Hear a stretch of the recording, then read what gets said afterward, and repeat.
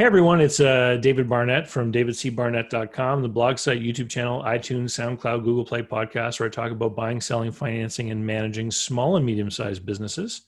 Today, I've got a very special guest from the American Institute of Economic Research. We've got Jeffrey Tucker. And Jeffrey is you're an online personality. I mean, I've been following you on Twitter for quite some time. And you've been talking a lot over the course of the whole lockdown and the sort of government response to the pandemic. You just came out in September with a new book, Liberty or Lockdown, which you were kind enough to send me a copy of. And I just finished reading it. And boy, I can tell you that there's a ton of new things that I read in your book that are bits of history from well before 2020. As well as some of the things that have been published since the onset of the pandemic that have really boggled my mind that some of this stuff is not more common knowledge. And, in your book, you talk about the history of pandemics. You talk about how pandemics have always been managed throughout history. You tell the story of the American Revolutionary War and the fact that the war was being fought at a time when there was a smallpox pandemic raging in North America, and that at one point George Washington, who was tired of having soldiers falling sick, decided to make the decision to inoculate his soldiers, meaning purposefully infecting them so that everybody could get over it, recover, and then he wouldn't be faced with this ongoing illness plaguing his army, which I thought was very interesting because when this whole thing started back in March, on my personal Facebook page, I put up a comment and I said, we already know that this thing is affecting older people and people that are compromised in some way with other illnesses.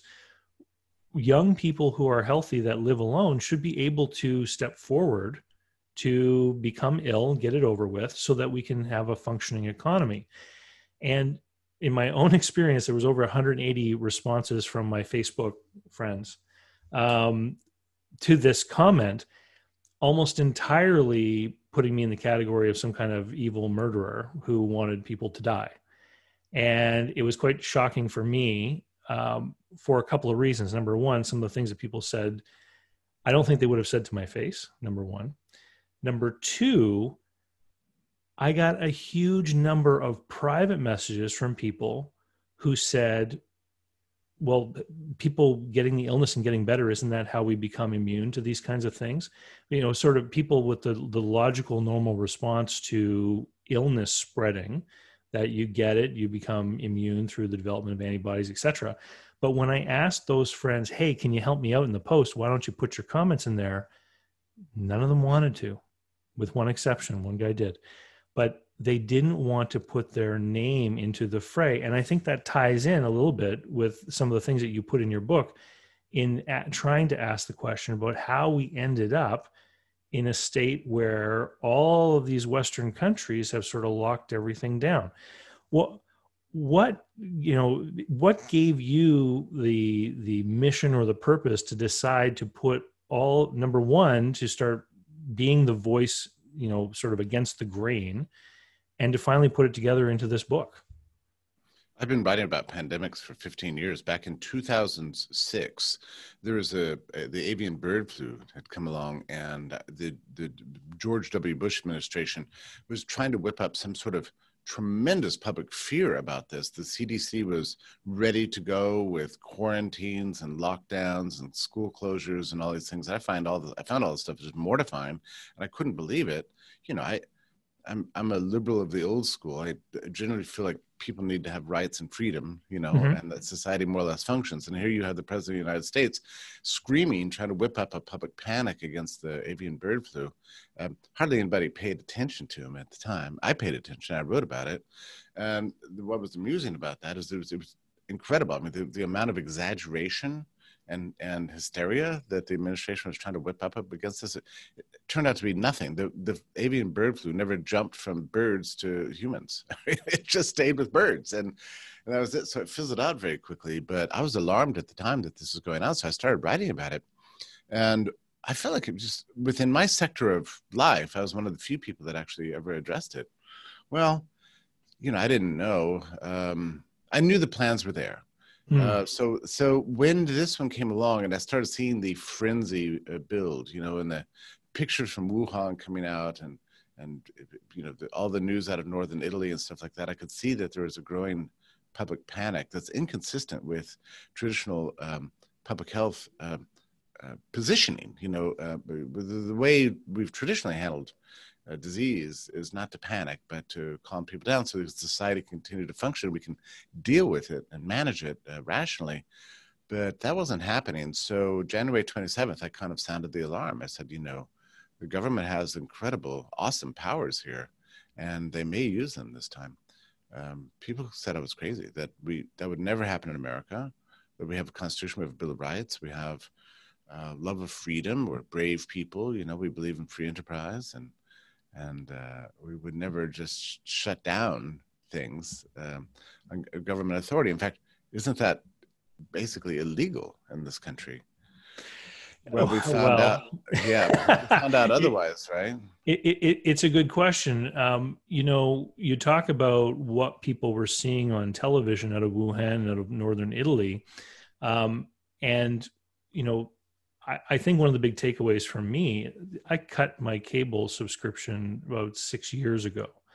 And so my access to news has been limited to, number one, the daily newspaper I still subscribe to and look at, which I enjoy because I find that social media can become an echo chamber. They try to detect what you're interested in and feed you more of this, whereas the daily newspaper just kind of lays it out. Here's all the news. You pick what you want.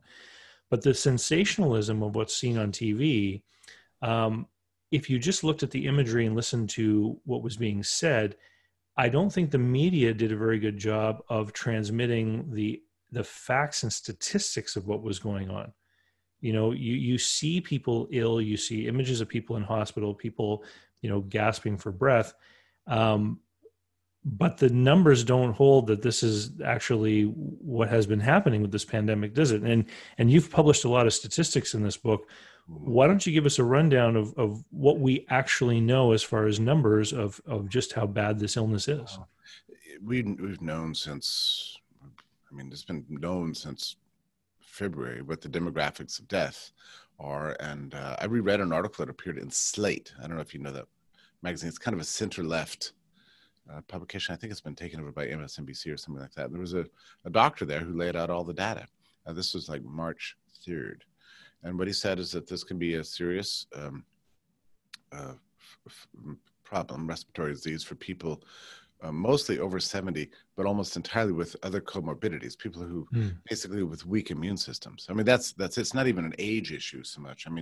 Even above 70, you have a 90, I think it's 94% chance of survival. It's maybe higher than that.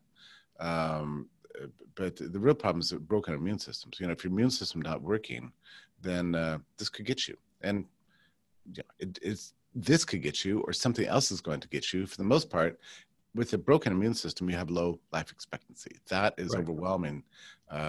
Overwhelmingly true of the demographics of death of this. So what happened here was that basically sick old people died, and a lot of them did.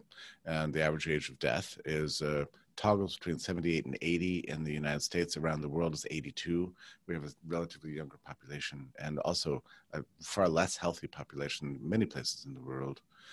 For most everybody else, it's barely a noticeable disease at all. It's hardly, for the young people, under 30, it's not even a disease at all, really. It's unless you're extremely unhealthy. So we know this. What's interesting, too, about COVID-19, getting it, the SARS-CoV-2, the virus, is that it's precise and predictable. And that cannot be said of the flu, which is much more lethal for young people, much more lethal for young people than COVID-19. And you go back and look at past pandemics, like 68, 69, that one was very cruel for expecting women, right? Imagine that. And 57, 58 was wicked on young people. And it's far less discriminatory. It targeted sort of everybody, and it was really bad stuff. SARS-CoV-2 is strangely precise. You know, it takes out people, unhealthy people with low life expectancy, and that's it. Otherwise, you get it, whether symptomatically or asymptomatically, mostly asymptomatically, then you will be conferred immunities just with every other virus. There's been some attempt to otherize COVID, you know, as if it's an unprecedented thing that's come upon us, you know. And this is like all this talk about long COVID. You know, I asked. This is, again, an attempt to say this is weird and rare. You better panic. We better, you know. I asked Martin Kulldorff about this, the epidemiologist at Harvard with whom I've been working a lot recently. And he said, well, he made the following statement. He said, well, you know, one problem is we don't really have a long term. So we can't really talk about long term yet because we're not really in the long term. He said, but it wouldn't surprise me that every virus, you know, can confer on, can trigger other health problems in some portion of the population over the long term. I mean, that's just what viruses do. That doesn't take away from the immunities it builds, and it certainly doesn't somehow make the case for shutting down society and causing a massive public health crisis, which is what we've done. So, well, let me see if there's any other data. Oh, the other data is that long-term care facilities, you know, were the you know, accounted for something like overall in the United States 40% of the deaths, and I know in Connecticut, for example, it was 80% of the deaths were long-term care facilities, and incredibly, and I don't know when we're ever going to figure out how this happened, but so what you want to do when a new virus comes along, but this is not like controversial. What you want to do is protect the vulnerable populations, right? And then let everybody else build herd immunity. And then the vulnerable populations can, you know, open up, and it takes about a month. This thing should have been over in April. Once we have enough regular folks walking around who are immune to it, who've gotten over it, who've dealt with it, then if the virus then can't find pathways to get to other people. That's a good way to describe it. It's right. There's two ways to look at herd immunity. One is what I used to think of it as a kind of evolutionary response to dealing with the way human beings have learned, or our bodies have learned to deal with viruses. You know, this the way they weaken over time, and you can look at the curves and see that, you know, it comes and it goes. Now, another way to look at it is just pure probability theory. You know, it's just math. So not everybody needs immunities. At some point, the virus can't find a host, and that's it. Now, there's a lot of confusion about this. It doesn't mean that for all time and eternity, now SARS-CoV-2 vanishes from the earth, right? It comes back in every generation because you have to build immunities with every new birth. You know, every fresh piece of flesh out there needs to build an immune system, and that's just the way it is. And these things go around and around. You know, talking about isolating vulnerable populations, at one point a few years ago, I was visiting someone who was in a special care home, and I remember in the fall, you know, you were greeted with this big thing. You know, it's flu season. We need everybody to stop and sanitize their hands. And you know, so they had this extra protocol they introduced at a certain time of year. That's because they didn't want a flu to get into their facility, right? And what was interesting to me about your book is we hear a lot about how, oh, this is a coronavirus. I learned in your book that the common cold is also a coronavirus. Right. It's so the fact that the way it looks, the way it's shaped, the way it acts in nature is not unique. But what was also a big takeaway for me from the book is just how many pandemics there have been in the 20th century. You know, you mentioned 68, 69. The Woodstock Music Festival took place during a global pandemic that killed hundreds of thousands of people globally. 100,000. Yeah, adjusted for population, it exceeds 200,000 if you wanted to make that adjustment. Yeah. But what seems, you know, when I talked to my father, who's 82, about this, he never expected the government to act the way that it did, even though he's 82. He's one of those vulnerable people. But he's lived through these things before. He's seen how it's supposed to go. It seems like the vast majority of the population are just completely clueless about how our bodies naturally deal with a new bug that moves through. Yeah, I don't know. I think it's like we had several generations that didn't listen in ninth grade biology, or maybe they don't teach biology in ninth grade anymore. That's very possible. I wake up every day and I see this. There was an article this morning. I saw. I think I guess you can print anything, but the opening sentence of the article said, "Herd immunity is something we definitely want to avoid." Well, I don't know what that means. What could you possibly mean that we should avoid herd immunity? I mean, vaccines work through herd immunity. I don't think that people even understand how vaccines work. The head of the World Health Organization, who apparently has never been trained in any kind of science at all, said that he doesn't want the virus to go away through exposure. He wants it to go away through a vaccine. Well, and so getting back to my Facebook post from March, some of the things on there when I said, we shouldn't be doing this lockdown, let's try this instead. One person posted, why don't we wait a few weeks and see if they come up with a vaccine? And so I think now we realize, now it's public knowledge, vaccines take a lot of time and effort. They don't occur in weeks, right? And another interesting thing that, again, one of the private messengers who didn't want to be public is a person who's a shepherd who deals with illnesses coming into the flock and basically said, well, yeah, you have to get a certain number of them to become immune in order to protect the other ones. And this would be natural in humans too. But again, are maybe not enough of us are familiar with animal husbandry anymore to really understand how this stuff works. My mother understands viruses, and her mother before her. After 1918, that was a catastrophic experience. 1918, the Spanish flu, and it wasn't just that the flu was bad. It was that the response to it was terrible. The quarantines, the mandatory masks, the public freak out, mostly in Chicago and San Francisco. New York stayed calm the entire time, but public health officials realized after that you definitely don't want to be panicking and muscling people and pushing people around. Like, you can't use compulsion to make the virus do this or that. It's futile.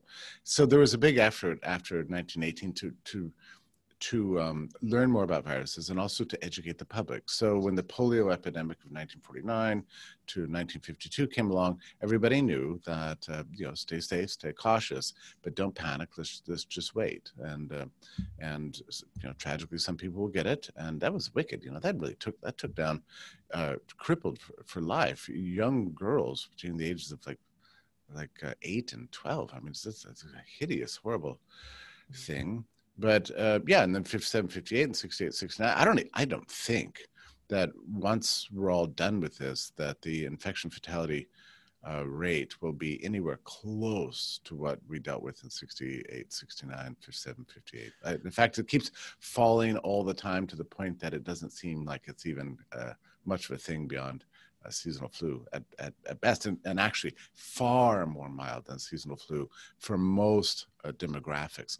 I want to say one other thing about the vaccine issue, though, since I hope your listeners understand that the way a vaccine works is that the same way the smallpox inoculation worked for George Washington's armies. What you do is you provide some measure of infection of the thing from which you want to become immune, right? So a vaccine is an exposure. So this is why these people think that that they would rather have a vaccine than be exposed. Well, vaccine exposes you, right? It's not as safe and effective as naturally acquired immunities, but it's a great way to kind of give the immune system a kick forward. If your immune system does not work, neither will a vaccine.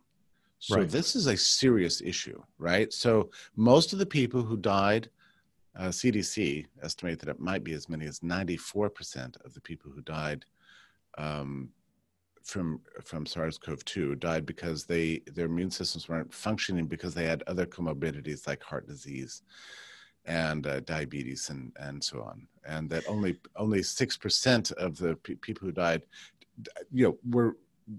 were otherwise healthy except for having got the virus. So it's really a question whether and to what extent the vaccine could have, even if we had it, would have made any difference, big difference in the amount of death per million Yeah. Well, it's interesting because I know someone personally who works within hospital administration in greater New York City. And one of the things that he said to me as New York City was peaking with the number of infections and people who were being hospitalized is he was saying, I don't think there's anyone now left in New York who doesn't know or know of someone who may have passed away from this. Uh-huh. But he said what he was seeing in his hospital, he said, everyone we're seeing who's passing away from this is probably a person who is destined to pass away in the next couple of years anyway, because of these other conditions that they had. Interesting though about the 1918 pandemic, and what I thought was fascinating, and I also learned from your book, is that the 20th century really did bring about the dawn of greater international travel. We had migrations of people from Europe to North America. We had a war, which meant that, people, troops, soldiers, munitions, etc., were being traded more and more around the world. And it sort of began the age of greater liberty in transit for people to move around the world. And one of the things that, and I forget the name of the doctor, but there was a doctor that you quoted in the book who said that the fact that people travel more means that these pathogens spread more easily, which means that as a whole, as a population of the earth, we're all getting an opportunity to get exposed to these different things on a more regular basis. Mm-hmm. So it becomes more difficult for something absolutely strange to come along for which we have no resistance at all. Mm-hmm. And, you talk about isolated cultures in the world back in the 19th century, had never met anyone from Europe, for example. Mm-hmm.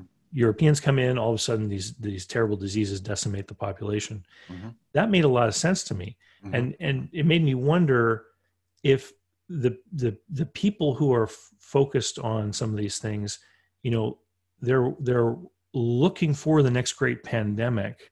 It sounds as though it may be that the next great pandemic may actually not be forthcoming. And when certain conditions came up this time, they thought, oh, here's our chance. We've been preparing for this. Mm-hmm. Now we get to try this stuff out. Mm-hmm. Yeah, that's right. They've been planning a big social experiment for something like 14 years. But, a lot of it really comes down to Bill Gates. He's given all these TED Talks, for years, scaremongering about the next pandemic. Thank you for your observation about growing immunities in the 20th century. The philosopher king, I would say, of viruses in the world is Sunetra Gupta of Oxford. And she's the one who made that observation. And I tell you, when she first observed it, it just amazed me. So just to be clear what she's arguing, she's saying that because of technology, flights and growing prosperity, we had more mixing of the population than ever in the early part of the 20th century, and then extending all the way up through the next 20 years, leading to the healthiest and the most immuno-strengthened population in the world, and ever fewer naive tribes, right, that are vulnerable to disease. So we got stronger and stronger and stronger. And this, she argues, accounts for one of the great, mysteries. Otherwise, just why are we living so long? How is it that we have, we eat ourselves to death, we're very kind of unhealthy, and yet we just keep somehow expanding lifespans. And it's actually amazing. And she attributes this not just to the rise in medical technology or prosperity or anything like that. It really is attributable to the fact that we're mixing more and more together, and we're getting stronger and stronger and stronger. So yeah, this is Sunetra Gupta's point. I think she's absolutely brilliant thinker. But your point is a good one. So you have Bill Gates out there who's been fear-mongering about the next pathogen, for 10 years now. And you can watch these talks, and he treats the pathogen as like life's going along normally, and then you get, hit by an asteroid or something. Yeah, an asteroid, like an exogenous, enemy comes in. In other words, I think he thinks of viruses and biological viruses the way he thought of viruses in computer world, right? So your computer's working fine. You click the wrong link, suddenly there's malware on your computer, so you need a program to rip it out, and so you can function back normally. The program in this case is a vaccine, So I think he just intellectually very confused, and if you listen to his lectures, you can't detect the slightest bit of medical understanding at all. I mean, like no understanding of cell biology at all in this guy. And yet, with his philanthropy and so on, he kind of is funding vast amounts of the world's research and studies on this subject, biasing it towards agent-based modeling instead of old-fashioned medical knowledge. And that I think is where we went wrong. We went with the modelers over the scientists, or the computer scientists over the medical scientists. Well, it's interesting though, but I think it also tunes into the fact of how news media has been news media has been falling in line. It's becoming more entertainment in that it falls in line with celebrity. Bill Gates is a celebrity. The whole talk about him and vaccines reminds me about the other vaccine talk that nobody's talking about today, which was the whole anti-vaxxer movement, which was driven by a lot of well-known celebrities using their celebrity to help create this message that people were buying into. That, again, you have another field of doctors saying, don't listen to them. Here's the information that's real. And it's this confusing messaging in the public, and people are confused about who to listen to. And for sure. And then this thing has become politicized.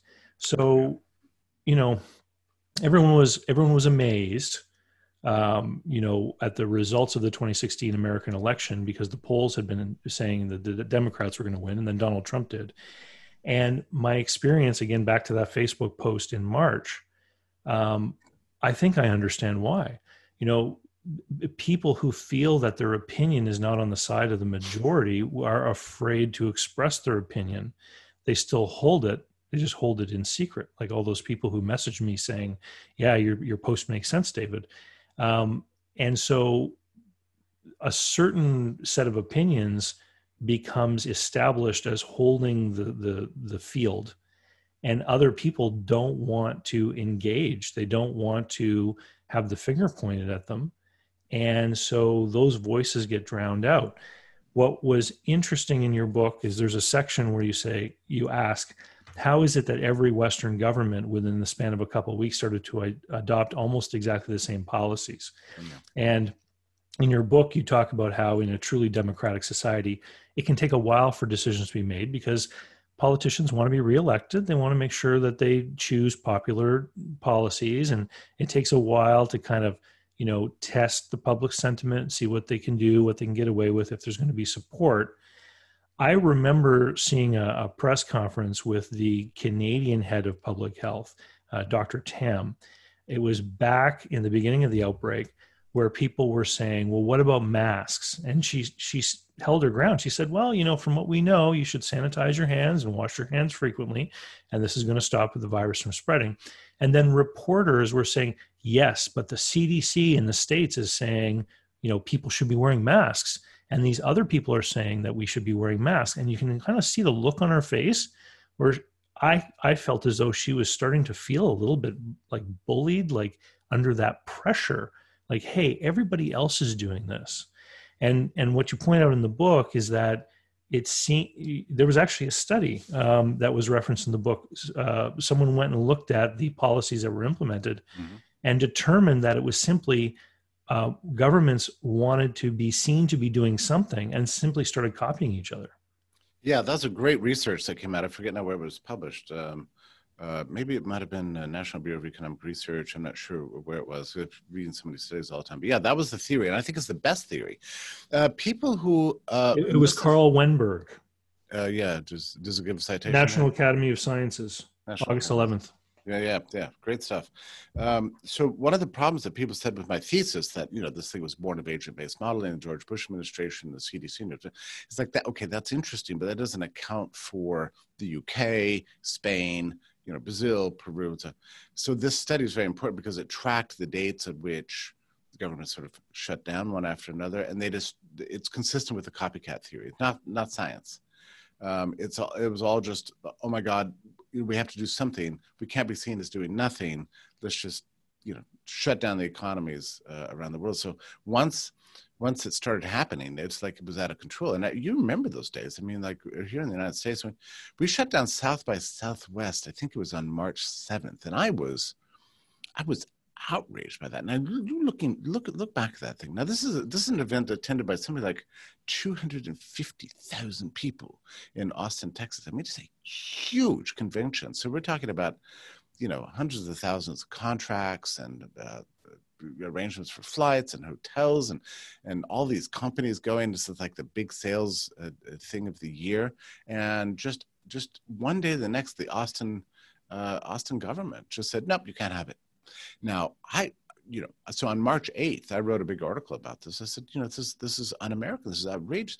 Now, here's what's interesting. From what we know about the demographics of SARS-CoV-2 and who is threatened with fatality from this thing, there was probably a single soul who would have attended Right. South by Southwest, and so that conference would have been great for the beginning of herd immunity to spread in Texas, because people were coming from all over the world. It would have been the perfect time to build immunities in the population. I think if South by Southwest had taken place normally, Texas would have had far less of an outbreak than it did.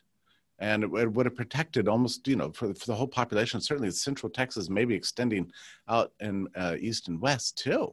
I mean, it would have been the perfect time to deal with the virus. Instead, they canceled it and prolonged the pain, and then Texas later developed a problem. You see what I mean? So I thought that was an outrageous thing to have done. And when I wrote that article, you talk about, the strange way in which we've tabooed, certain subjects, and everybody knows what they're supposed to believe and how people are being punished for being dissidents. When I wrote that article on March 8th, people found it outrageous. They thought it was disgusting that I wanted this normal convention to go ahead. So ever since that, I felt like I've been living in an alternative universe. And all I've really said is that we should have a normal functioning society and a business sector like always, and that's what's consistent with good public health. Everything else we've done has only created really an unprecedented health catastrophe and economic one too. Well, the story initially, everyone remembers that graph with the big spike, the big curve and the flattened curve, and the whole idea was hospitals and medical care professionals aren't ready for a whole bunch of people to get sick all at once. We need to stop things for a couple of weeks so everyone can be prepared. And maybe that makes sense, right? Maybe it makes sense to slow down the spread of these things for a couple of weeks for doctors to become prepared and hospitals to get provisions, et cetera. But then, as you point out in the book, the 3 weeks became 6 months suddenly. Yeah. Or with this constantly changing narrative. Here where I live, by the way, I live in Atlantic Canada, in what is now being called the Atlantic bubble. We were successful in our initial lockdown in getting rid of all the viruses that were spreading naturally. And so now if anyone wants to come into this area, they have to do a 14-day quarantine. And the result of that has been that nobody here is immune to it. It hasn't had a chance to spread at all. Occasionally outbreaks are occurring where it'll somehow get across the border and they stamp it out quickly. But my fear is that once it manages to take hold and it runs rampant, of course, then we're going to face all of the dangers to these immunosuppressed people and to the compromised populations. But the cost of doing this, the cost of keeping the virus out of my region, has been the complete loss of the tourism industry this summer. Hotel average occupancy rate in August was 15%, and in September it had fallen down to 5%. And I don't know about you and where you live, but where I live, hotel properties make up a big chunk of downtown real estate. And when I ask people, what do you think this is going to do to next year's city budget? People just look like deer in the headlights. Let's talk about the cost of this lockdown, because my audience are small business people or people that want to buy businesses. And I don't think the general population really understands just how interconnected we all are with respect to the economy. And if you don't, we didn't allow tourists to come from New England or Quebec or Ontario here over the summertime, which means now these hotels, in one case, a big hotel here in my town went from 200 employees to 25. So that's number one. Those 175 people lost their jobs. Number two, the hotel certainly isn't going to have the money to pay their tax bill next year. Number three, what will then be the knock on of that? Are we going to lose our libraries? Are we going to lose public transit? Are we going to, lose the police force? I mean, who knows? And this is the real cost that I don't think anyone was appreciating back in the beginning of how this could unravel and just how bad this could be. I got an email this week from an organization here in Canada, an insolvency organization, organizing a workshop on dealing with the coming wave of defaults in debts. So, one of the things I'm on record for saying is that the CARES Act in the United States, one of the provisions in the CARES Act was that people with an SBA loan were given 6 months of payments made for them. And everyone says this is the government trying to help small business. But I know that the SBA probably needed time to build out the ability to handle the enormous wave of loan defaults that's likely going to come once those deferrals end. Because if you bought a business at the end of 2019 and you got a 90% loan from the SBA, you're highly leveraged. If you happen to be in an industry that's been affected by this lockdown, a pub or a restaurant or any kind of hospitality business, how are you going to make those loan payments? I mean, and I think recently I saw somewhere where it said 100,000 restaurants in the United States are reporting that they will not reopen. It's probably more than that. It's probably closer to 150 by this point. It's the saddest thing when you drive around New England.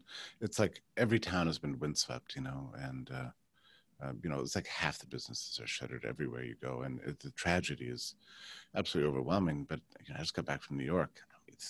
I don't know. It looked like half the businesses in New York are shut down. And yeah, and if you're a hotel, they're trying to sell, many of these properties are trying to sell. The problem is they can't find buyers, right?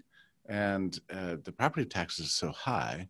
Mm-hmm. And the restrictions on what you can do in those properties. For example, there's hotels in New York typically will sell only with a union contract, so all your workers have to unionize. It's very expensive. So suddenly, you're acquiring the hotel even for nothing. You're facing tremendous tax liabilities and liabilities all over the place. You can't just hire people off the street. You have to hire labor union workers. So you're already deep underwater, even if you acquire the hotel for free. Yeah. So though this is why the properties aren't selling. So, at what point is the market going to adjust, and what's that going to look like? I mean, I can't even fathom what it's going to look like, I mean, and New York isn't even open. They've had an equilibrium level of herd immunity in New York since something like late April.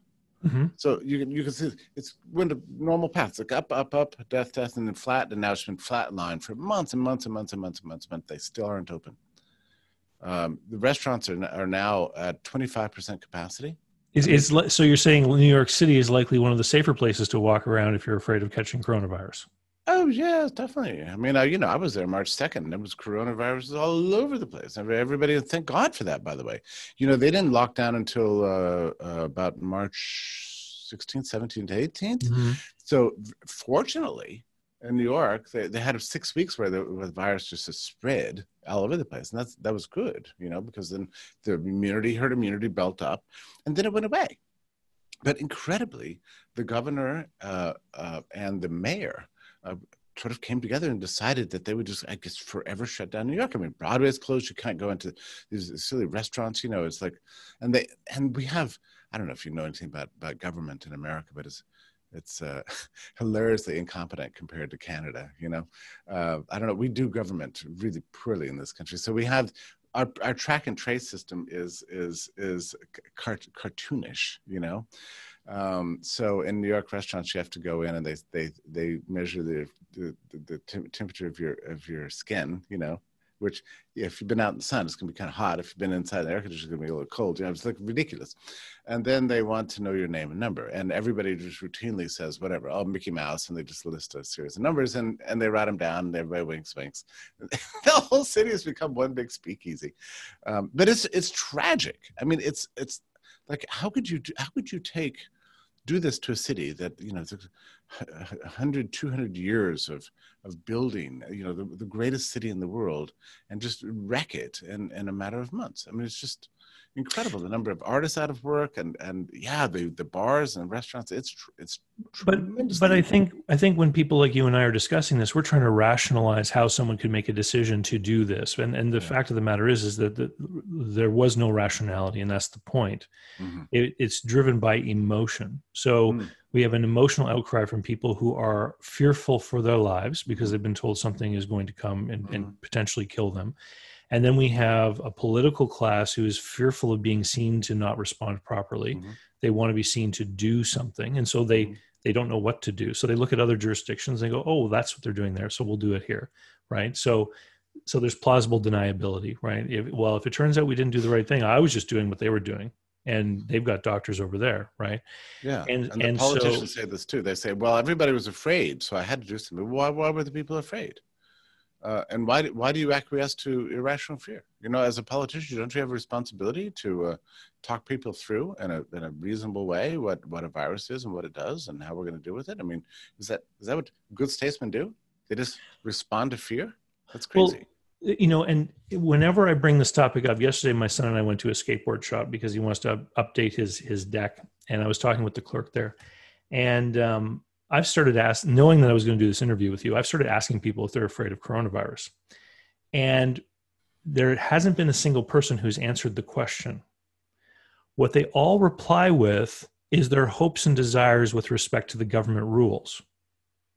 So when I asked this one clerk, are you afraid of getting coronavirus? He says, well, I hope that recent outbreak that happened near here is satisfied so that we can move from orange phase back to yellow. So we live in a rainbow world now where things are color coded as to the restrictions and levels of lockdowns, et cetera. So actually catching the illness is not what people are afraid of. People want to walk a fine line of proper behavior so that they're allowed the liberties that we once enjoyed everywhere. And it reminds me very much of a school scenario, a classroom scenario where, the children misbehave and so the teacher changes the rules. And it's almost like we've all been thrust back into that kind of space. And it's maddening because, of course, at the end of it all is this chant, we need to do this because we're trying to protect these people's lives.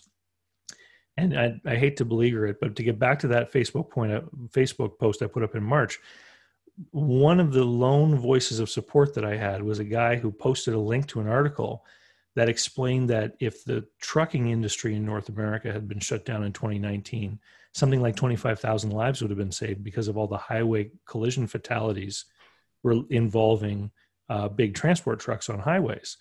And which then leads to the point that if we are wanting to save lives at all costs, then highway speed limits, of course, then should be 20 miles an hour or something.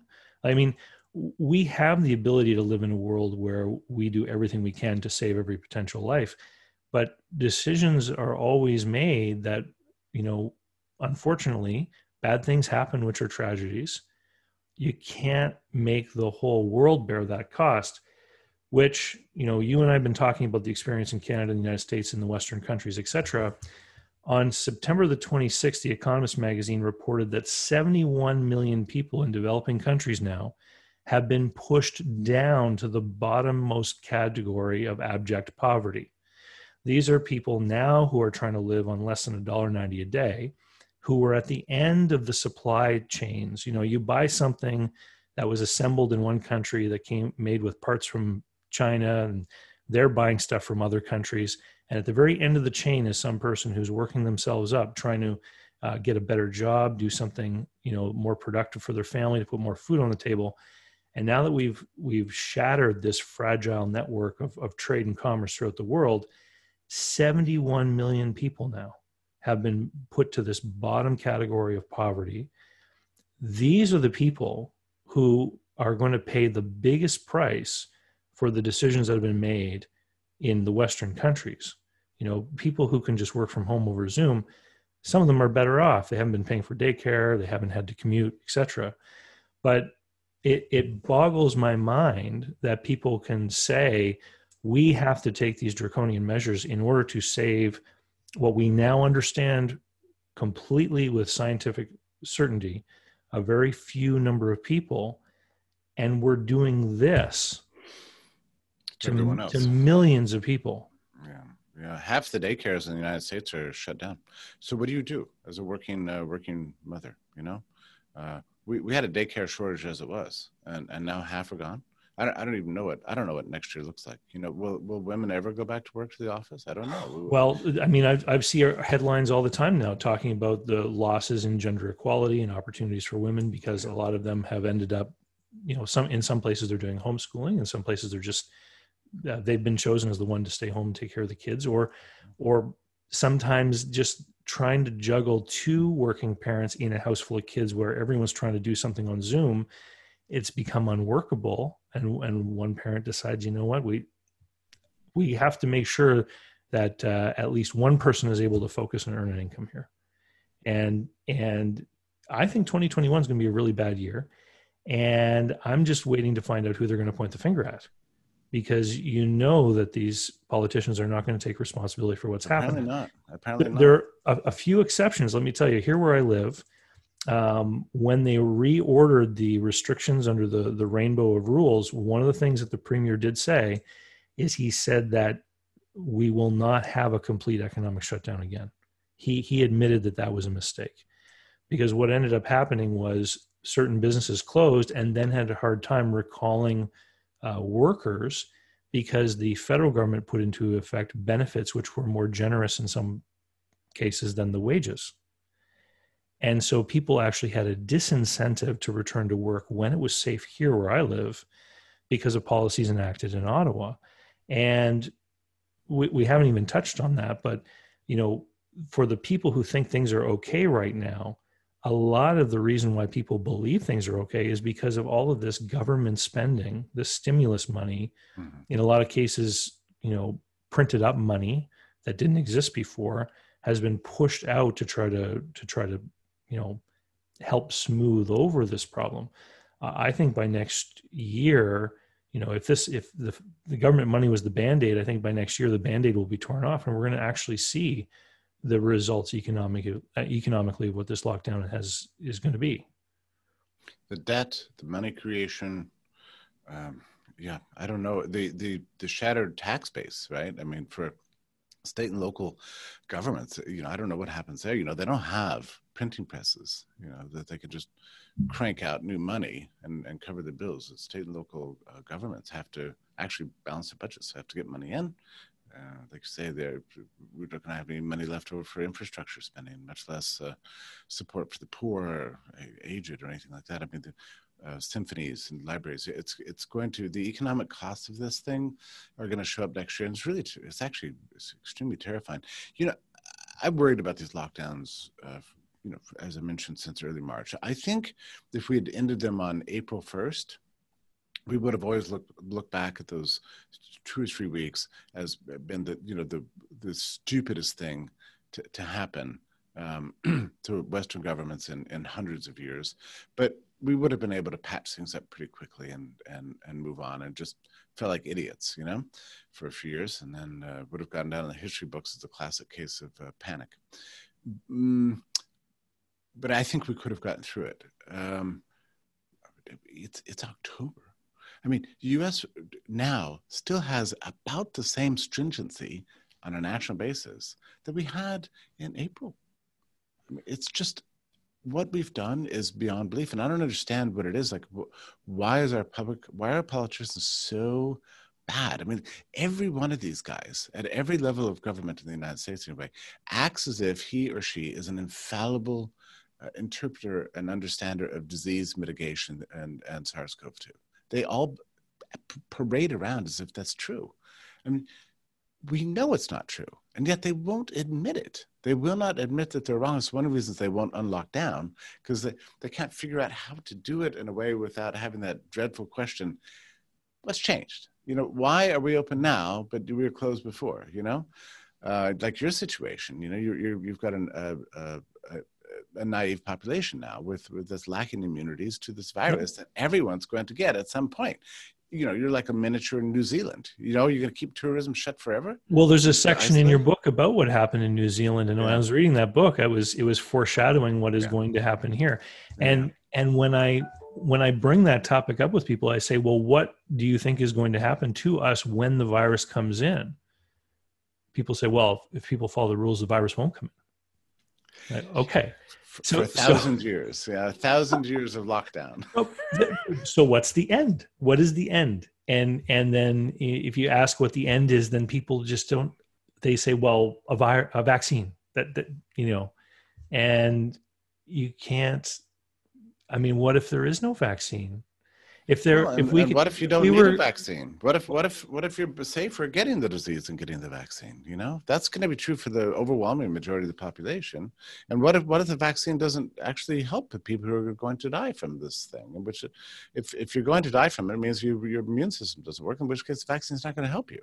So and we don't have a vaccine for AIDS. We don't have a vaccine for the common cold. We never got a vaccine for SARS-CoV-1. We never really had a proper vaccine for influenza. It only works half the time. Yeah, if that, right?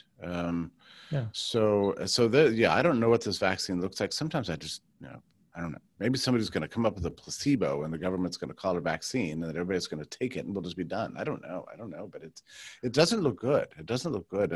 And I really have to blame the media and irresponsible politicians who have lied to us. And, I'm also so grateful for those scientists and those doctors and those few voices that have stood up and consistently now for 8 months and told the truth, despite the shutdowns. And thank you for a Facebook post, for example. It makes a big difference. You have to stand up. And that's what we've done here at the American Institute for Economic Research. We've really tried to just tell the scientific truth, highlight the economic costs, say, not go along with the herd on this whole thing. And I think you have to do that. These are the times where it's time for moral courage. It's time to stand up and say what's true.